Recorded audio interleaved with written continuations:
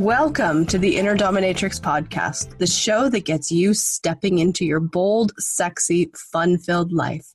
Today, I have a guest who is bound to inspire you to step it up in a big way. But before I bring her on board, I just want to remind you that coming this fall, Christy Hart and I are putting on the Bulletproof Confidence. So ladies, this one is for you. The weekend to get you really revved up and showing up in a big way.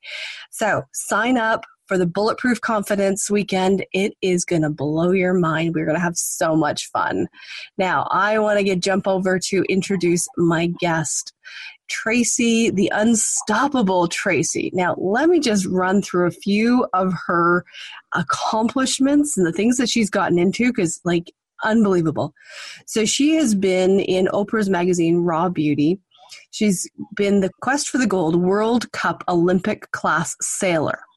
She's climbed the Himalayan mountains. She's captured the 110-foot tall ship, won a paraskiing bronze, and is terribly funny. She's so much fun. Now, here's the cool thing. She's done all that, kicking my ass, and she was born a 4-way amputee. Incredible. She's an award-winning leader, humanitarian, an advocate, decorated athlete, international speaker. Just reading this off, I'm starting to get tired. Tracy, you are an incredible woman, and I am so happy to have you here on my podcast. Well, thank you, Dana. Thank you. Yeah. So, oh my goodness, have you always had this high level of energy? You and I talked a little bit just before we hit record, and your energy is off the scale. Has that always been the case? I'm afraid so. My poor mother, she's super quiet, super introverted, and she ended up getting this child that just randomly draw people in right from the pram. That's incredible. Incredible. These things that you've accomplished, that is incredible for an average person to do. Climbing the Himalayas is not something that I would even think about doing, and I have all 4 limbs. So what prompted you to be going out and doing all these incredible things? Everything leads to something. Each opportunity spills off, right? The Himalayas spilled off of working at Outward Bound Climbing, and Outward Bound Climbing spilled off of sailing, and sailing spilled off of skiing, and all of these things sort of started because I went swimming. So each thing is a really great opportunity that connects to another, and not just in my recreation world and adventure world, but even in the business world. That's amazing. Jump, right? You got to get started, and you do one thing full on and passionately, and every time more possibilities grow. It's so true. It's a lot of times people think, oh, well, I couldn't do that. I couldn't climb the Himalayas. But yet, it's take the first step. Yeah. What is the starting point? What can you do today? And I almost wonder, the fact that you have been, you have this physical challenge and you're working around that, do you think that's maybe set up your brain to think in terms of how can I instead of I can't? 100%, 200%. I'm the only person in my family that has gone on to get an MBA. I'm the only person that's climbed the Himalayas, or even had some of that kind of adventure travel. I've taught in Uganda and Mexico and Jamaica, and captained tall ships in the Eastern Atlantic. And so in terms of adventure and in terms of education, and even some of my as an entrepreneur, my mindset and my way of being, and I have an incredible family, very, very supportive, but I'm totally a unique outlier, and not just because of having a disability, but I do think it sort of drove me. I think I'm really lucky that this is something that I was born with, because it has initially afforded me those opportunities. It's taught me really early. You want to make something happen, and you want to get over people underestimating you, then that's what I've got to do to participate, right? If I want to go to an able-bodied kindergarten class, then I've got to demonstrate way harder and more thoroughly with a lot more perseverance. And that just sort of is my way of being, because it was taught to me really early that that's what I need to do to be full on in this world. I'm not shy, so I don't want to be home, right? Like I want to be where the fun is. And so that, all the other kids on my street are over there. So I got to do what it's going to take to be over there. I love it. I love it. It's so incredible. As I listen to you, because I just can't get over how high energy you are. Like I'm like, how do I bottle that up? Can you sell some of that? Because, you said to me before we get on the call, you had 21 speaking engagements in the last 10 days. Oh yeah. It's funny that you're saying I'm high energy. I'm like, what? This is like, it's a really humid, hot place right now in my apartment. And it's been like, go, go, go with very little sleep lately. And as launching a business in a really exponential way, it's like, okay, I got to do my computer stuff at nighttime because I'm busy running around in the daytime. And it's really funny that you're saying how high energy I am. I'm so glad that comes across still, because this is actually the dialed down Tracy. Oh my goodness. I can't imagine. I was like, if this is dialed down, oh my God, I'm glad I got you on a low day, because I think you'd be like running away on your own on this podcast. Incredible. So, what are the things that you are really passionate about? Because I know what I didn't read in your bio was, the piece that you're doing, you're working as a corporate consultant. And, that's not something that most people think of as going from all this Olympic stuff to the business world. So tell me about the transition there. And it isn't something that I thought of either initially. I started off right out of, I did a big adventure, 28 countries involved, and we were doing scientific research and community work internationally. So I came back and I stopped pursuing my psychology degree, and I jumped into a recreation diploma because I wanted to do leadership development in international countries, in developing countries. I wanted to make a difference in a big way. And so what I ended up doing with this leadership diploma of team building and group dynamics and developing others. And I remember coming back after being in Mexico for a year, and I was a grade 4 teacher there. And Air Canada was on strike. Ooh. All the pilots were grounding the planes in 1998. Yep. They were looking for a short-term solution. They've got reservation agents, check-in agents, baggage handlers. They've got people from all sides of the business except for the pilots, flight attendants. Only the pilots were on strike, but everybody else is in limbo. So they wanted to hire someone for 6 weeks that had an education degree, which I had, and they wanted someone with a disability. Ideally, the government had mandated, we'd like you to have someone with a disability deliver this training. Wow. And they brought me in, and the first day on the job, they didn't have an audience for serving customers with disabilities. And Delta Hotels was pitching Air Canada a leadership development program, problem solving, conflict resolution, valuing diversity in terms of all diversity, not just diversity for people with disabilities, and concierge, high performance experience, customer service. And so she asked me, what did you think? And it was my first day on the job. I want to be positive and complimentary. So, fabulous content, really good learning objectives, and very specific to the content. And she maybe she picked up that I wasn't saying something between the lines. And she said, so what would be one constructive, or what's one thing you would do differently if you delivered this? So, being a teacher and being a recreationist and being someone that's like, delivering group dynamics in countries that don't have anything but mud, right? Like you don't even have a roof over your head a lot of the times. So never mind blackboards or PowerPoints or props. So I was really wanting to do an activity that caused a hands-on, interactive, problem-solving activity instead of some PowerPoints about the 5 steps of problem solving.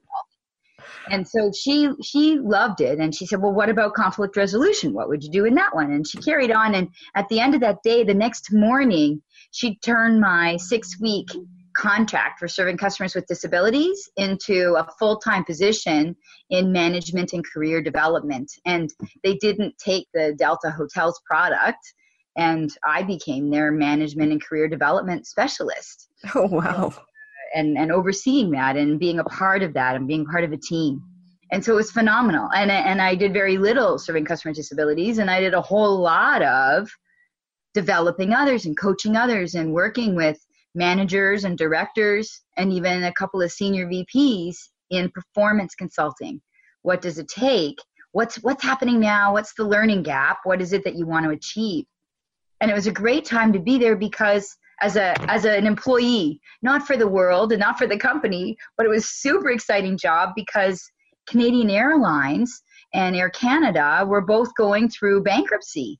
And in the world, right? United Airlines was as well. Like, it was the airline industry as it existed initially couldn't be that way anymore. It was too expensive. And so there was a big rebranding, refocusing, and repositioning of the way things were always done in order to survive bankruptcy.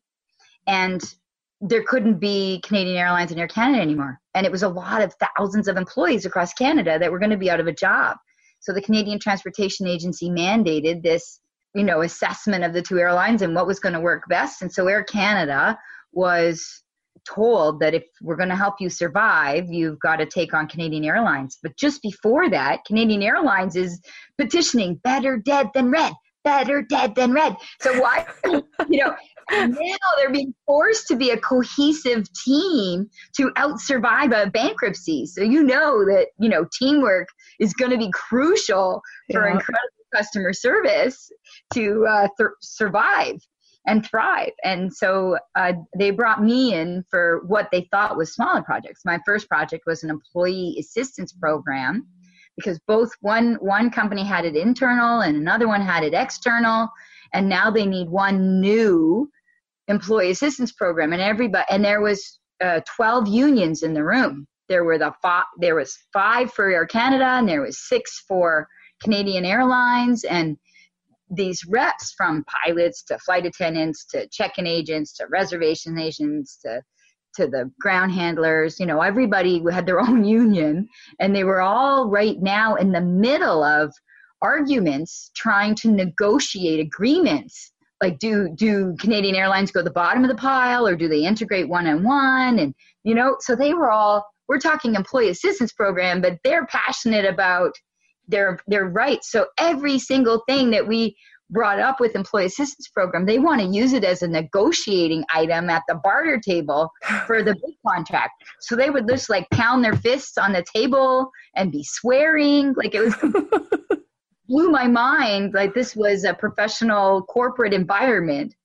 but it was myself and my problem solving and conflict resolution and kind of dealing with no all my life that got this as a cohesive team. And people went from walking out of the room not cooperating to, at the end of it all, we had the great employee assistance program, and people were tearful and bonded, and they're saying, oh my gosh, if I was on my deathbed, I would want you fighting for my life. And they don't mean me, the facilitator, they mean the people that were the most ornery in the room. Wow. And so they realized that people's passion were about an employee assistance program, for example, about understanding someone that's involved with AA, that's genuinely putting their best foot forward, and they've done what it takes. And so how do we make sure that people are protected in their job and set up for success to get through what they need to? And still be a phenomenal employee. And it was a really neat experience. But it turned into, so now I was the facilitator that could make impossible happen, which was great, but it was just a really great subject, right? We all care about people. It was employee assistance program.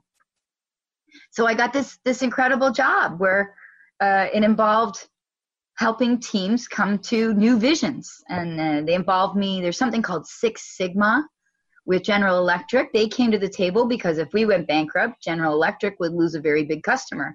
So General Electric was unbelievably generous and supported Air Canada with Six Sigma in a way to increase all of our efficiencies as a new Air Canada Canadian Airlines together airline. How do we create synergies going forward? And there's a train the trainer. So I got trained on Six Sigma to support our business leaders become black belts in Six Sigma and educate green belts, so going forward with more effective efficiencies and this continuous improvement type of philosophy. So it was brilliant. And here I was, this girl doing, 3-dimensional solar system gigs with different sized rocks in Mexico. And it happened to be very translatable to problem solving at Air Canada. So once I got that first really great corporate gig with Air Canada, I was 8 years there, and I basically facilitated myself out of a job, right? Once they did the leveraging of the airlines together, some of the brilliant ideas involved outsource what you're not in the business of doing. And so, for example, HR was outsourced, and I was under the HR world, and I was offered a manager position on the floor in the airport, but that wasn't what I was looking for. I wanted to be a facilitator. I loved facilitating. Well, clearly that's a gift for you, and being able to take these companies and get things turned around because you look for such a unique spin on it. You're looking for what is possible, not what is not possible. Yes, it's always possible every time. And what's funny is I loved that job, and it was devastating to be laid off, even though I knew what it would needed. But 6 months later, I got a really great package, and 6 months later, I got a brilliant job with Shoppers Drug Mart, and I got $20,000 more because it wasn't a bankrupt company, right? It's a company, and the airport was an hour to 2 hours away from me, depending on traffic, and Shoppers Drug Mart was 10 minutes away from me. Oh, brilliant. It was a really nice life lesson that I should have known by then. There have been many times where significant things happen, but once again, and so you have enough of those, it's significant change when you go off to school and you're not living at home for the first time as a young person, but it's also in business, and it's also in sailing, and it's also in bankruptcy. And it's just like I'm not afraid of any bad news anymore. It's almost like, okay, great. This is the refresh, restart. It always is better ahead. It's just we don't know that until we get there, and you just got to fully believe it. And the faster I believe it and embrace it. Yes. At the start of this podcast, you said to me, some people think, well, I can't climb the Himalayas.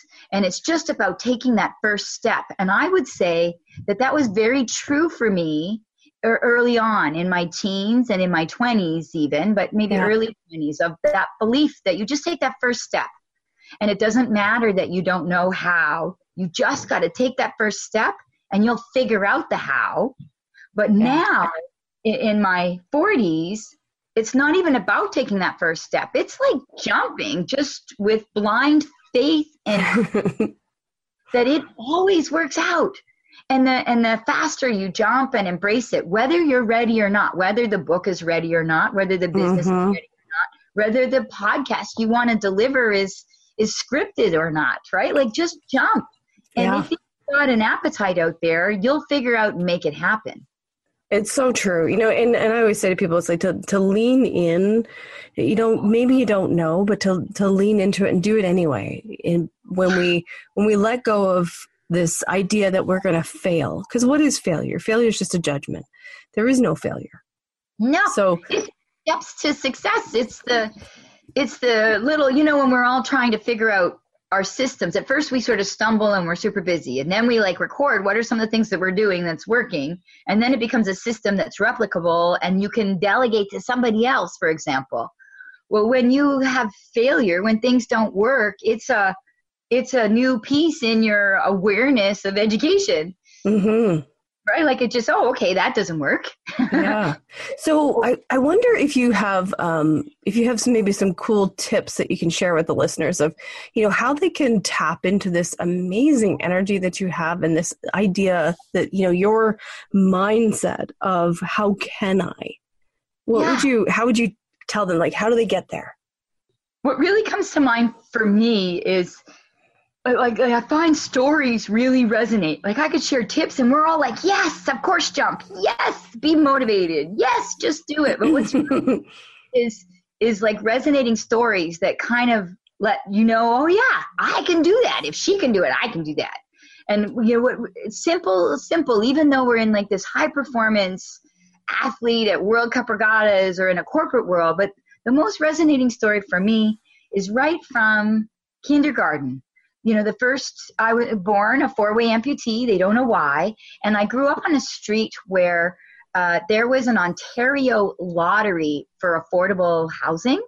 Mm-hmm. And to enter this contest, you had to have no family or resources in Canada. So everybody on the street didn't have extended family in Canada.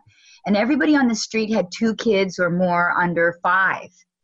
And so what's unique about that is this street that I grew up on, there was an extra number of kids under 5. And the other piece is that we spent all of our holidays, our Christmases and our Ramadans and our Thanksgivings and our Easters and all of the different holidays together on this street because none of us had extended family. Mm. And so we were more like cousins. Right there, I call them aunts and uncles to this day, over 40 years later. Wow. And so when it was time to go to kindergarten, there was a lot of us going together, and it was like my cousins were coming with me. And the education system said, oh, Tracy can't go to this local school. And I remember I'm telling you, my mom was much more introverted and not an overly expressive person. And she was devastated to think that this was possible. And she said, well, like, how come? She's like, well, Tracy's got to be able to tie her shoelaces and get her winter coat on. And, you know, when I was going to school, there were like 30 kids in my kindergarten class. And there was no way that this teacher could focus on one student with high needs. Mm-hmm. And that sort of seems super logical to you and to me hearing this right now. Of course, the teacher can't do that. Mm-hmm. And my mom is trying to say, but Tracy can do that. And so they're highly doubtful. They're thinking that she's overestimating because obviously she's a mama bear. Yeah. All of us, you know, often we can be faced with, I'm sorry, this just doesn't work right now. And even hearing it, sometimes we can hear a logic in, yeah, you know what, I'm not really an author, or yeah, you know, maybe I'm not fully ready for that management position that they're telling me, right? And even though you're sort of jumping at it and wanting it, someone you respect or someone with a peer perceived greater authority is saying that that's not going to work and that they know better. But I think it's important that you respect no, but I think it's important that you really listen to what are the obstacles that the no is coming from. So my mom is hearing tying shoelaces, and so she knows I can do that. So it makes sense that the teacher can't have a higher demand. But the reason that they're telling me no isn't something that seems reasonable. So I think what we can all do, whether we're in business or in recreation or having a conversation with our neighbor over wanting to share the cost of a fence, whatever it is, when you're hearing no, is to counteroffer. And so my mom, whatever reason, was smart enough, and I've done this the rest of my life, is she counteroffered. And she said, can we try Tracy for 1 week and see how it works? And so the trick there was, now there was no attachment to, they weren't agreeing to taking me on to something that wasn't going to work, but would they be willing to just try for a week? And then if it didn't work, we would revisit the idea that I would go to a special school. And so I remember my mom, and she was like, when she dropped me off that first day of school, and she got down on her knees so that she was eye to eye with me. She like grabbed my shoulders, either side of my arms. And it's like my earliest childhood memory, because it was one of those really intense moments, you know? Mm-hmm. She was looking at me in my eyes, and she was like holding me almost to the point where it kind of hurt my shoulder. She was gripping me so tight. And she's like, Tracy, it's really important that everybody gets outside to recess together, including you, okay? I don't know why she's being so intense, but I'm like, I promise, Mom. I have no idea what this is riding on. Like, I don't know why she's super powerful about this, but she really wants me to make sure everybody's together. So I'm like, okay. So come recess time, the principal goes outside, and he doesn't see me. And he waits like 5 minutes, and I'm still not outside. Anyways, like 10 minutes, and I still haven't made it outside. And so at 15 minutes, of course, I'm still not there. And the recess bell goes, and I never made it outside. So at this point, he's like fallen in love with me already, and he really wants me to be at the school. But he also knows that he's got to be a stand for the teacher, right? Like, she's got the kids. So he's devastated, and he wants to be supportive of my mom. And so he catches her. He runs to catch her after school at like 3:00 so that she's not facing the bad news alone. So him and my mom, they come up to me, and I won't make eye contact with them because I promised, right? Mm-hmm. And my mom says, she's like, Tracy, did you get outside for recess? And she's excited because she knows I can tie my shoelaces. And I'm like, no, Mom. And I can't really talk. And the principal sort of like talks for me. And he's like, I think she's trying to say that she didn't get out. Is that right? And I'm like, yeah, I didn't get everybody outside, Mom. And so, and I apologize. I'm sorry, Mom. And so the principal and my mom, they go to talk to the teacher to find out what happened, right? Mm-hmm. And so the teacher says, Tracy had no problem. She tied her shoelaces in record time at the start of it all. But then her little friend couldn't tie her shoelaces. And Tracy tied her shoelaces. Well, it turns out none of the kids in the class could tie their shoelaces. And Tracy was bound and determined to get everybody outside together. So she tied everybody's shoelaces. And they all lined up to have her do it. And by the time she tied everybody's shoelaces, recess was over. Wow.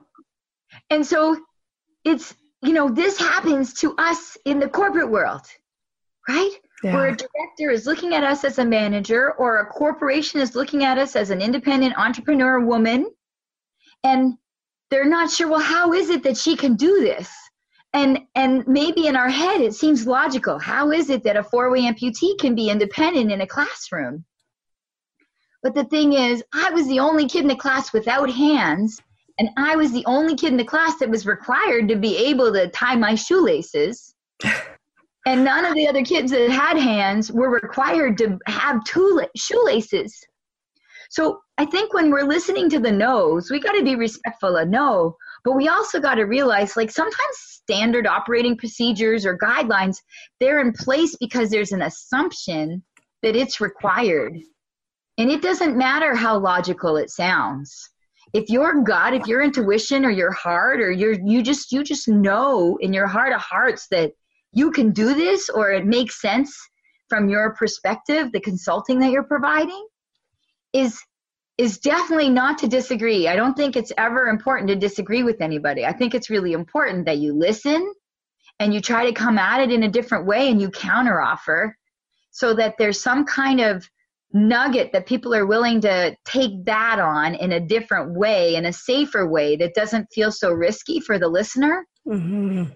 And that you don't, just because there's a rule, it doesn't mean it makes sense, right? It totally made sense to you and me that I be able to tie my shoelaces because of the whole kindergarten class of 30 kids. Yeah. Right? And it makes sense. So how does that transfer to some of the business things that you're hearing that makes complete logic? It's just because it's a logical assumption. And so that's something, you're like, what's a tip for our users? I say, counter offer when you're faced with no. And I shared sort of this it's a little bit of a lame joke in a way. I say deliver the limitless secret, and I spell lim with a B, right? Limbs. Yeah. So what's the limitless secret for an unstoppable you? And that's it, right? It's just like exceed your uncertainty and just totally believe that you are capable.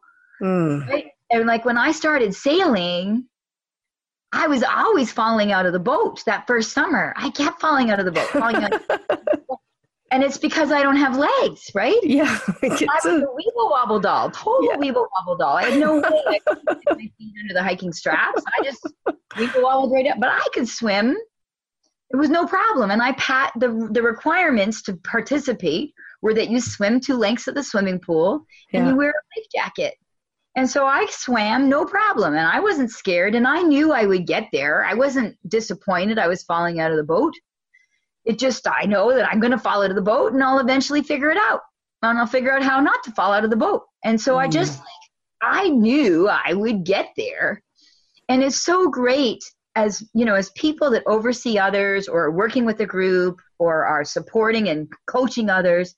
It's just no matter how much somebody's struggling, at first is believe that they're capable.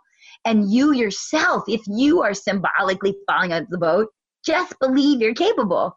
And that first summer, right? Like everybody in my class, they all got their Whitetail Level 1, and they didn't give me a Whitetail Level 1, right? They gave me a paper fish because I spent more time swimming with the fish, like a counteroffer, right? And I loved it. I didn't mind. And you can see why they'd be afraid. Oh, 4-way amputee, little girl throwing her in Lake Ontario where the ferries are.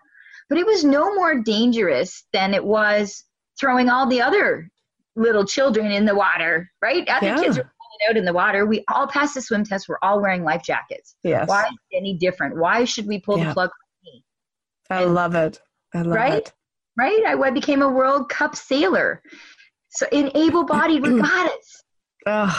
Tracy, you are just such an inspiration. And honestly, I have no doubt that we could talk for hours. Unfortunately, it's a half-hour show. So, so if people want to find out more about you, they should really take a stop over to your website, unstoppabletracy.com. Check this out, because this woman is so dynamic. And, if you think that you have limitations, re-listen to this podcast to remind you that anything's possible. Start to look at what you can do, pull in those counter offers like Tracy suggested, and jump in there and do it. So thank you again for coming on this podcast with me. I really appreciate it. Oh, Dana, thank you. Thank you. Unstoppable you. It's not about unstoppable Tracy. It's about unstoppable you. Exactly. Thanks. So inspired by you, Dana. I love the work that you do. My inner dominatrix was definitely dialed up by all on your site and your posts. Thank you for sharing so generously. Fabulous. Thanks for tuning in to The Inner Dominatrix, the show that lets you step into your bold, sexy, fun-filled life. If you enjoyed this episode, I would love for you to tell your friends about it. And if you're ready to own your inner dominatrix, then hop over to my website, innerdominatrix.com, and let's have a conversation to get you rocking your bold, sexy, fun-filled life.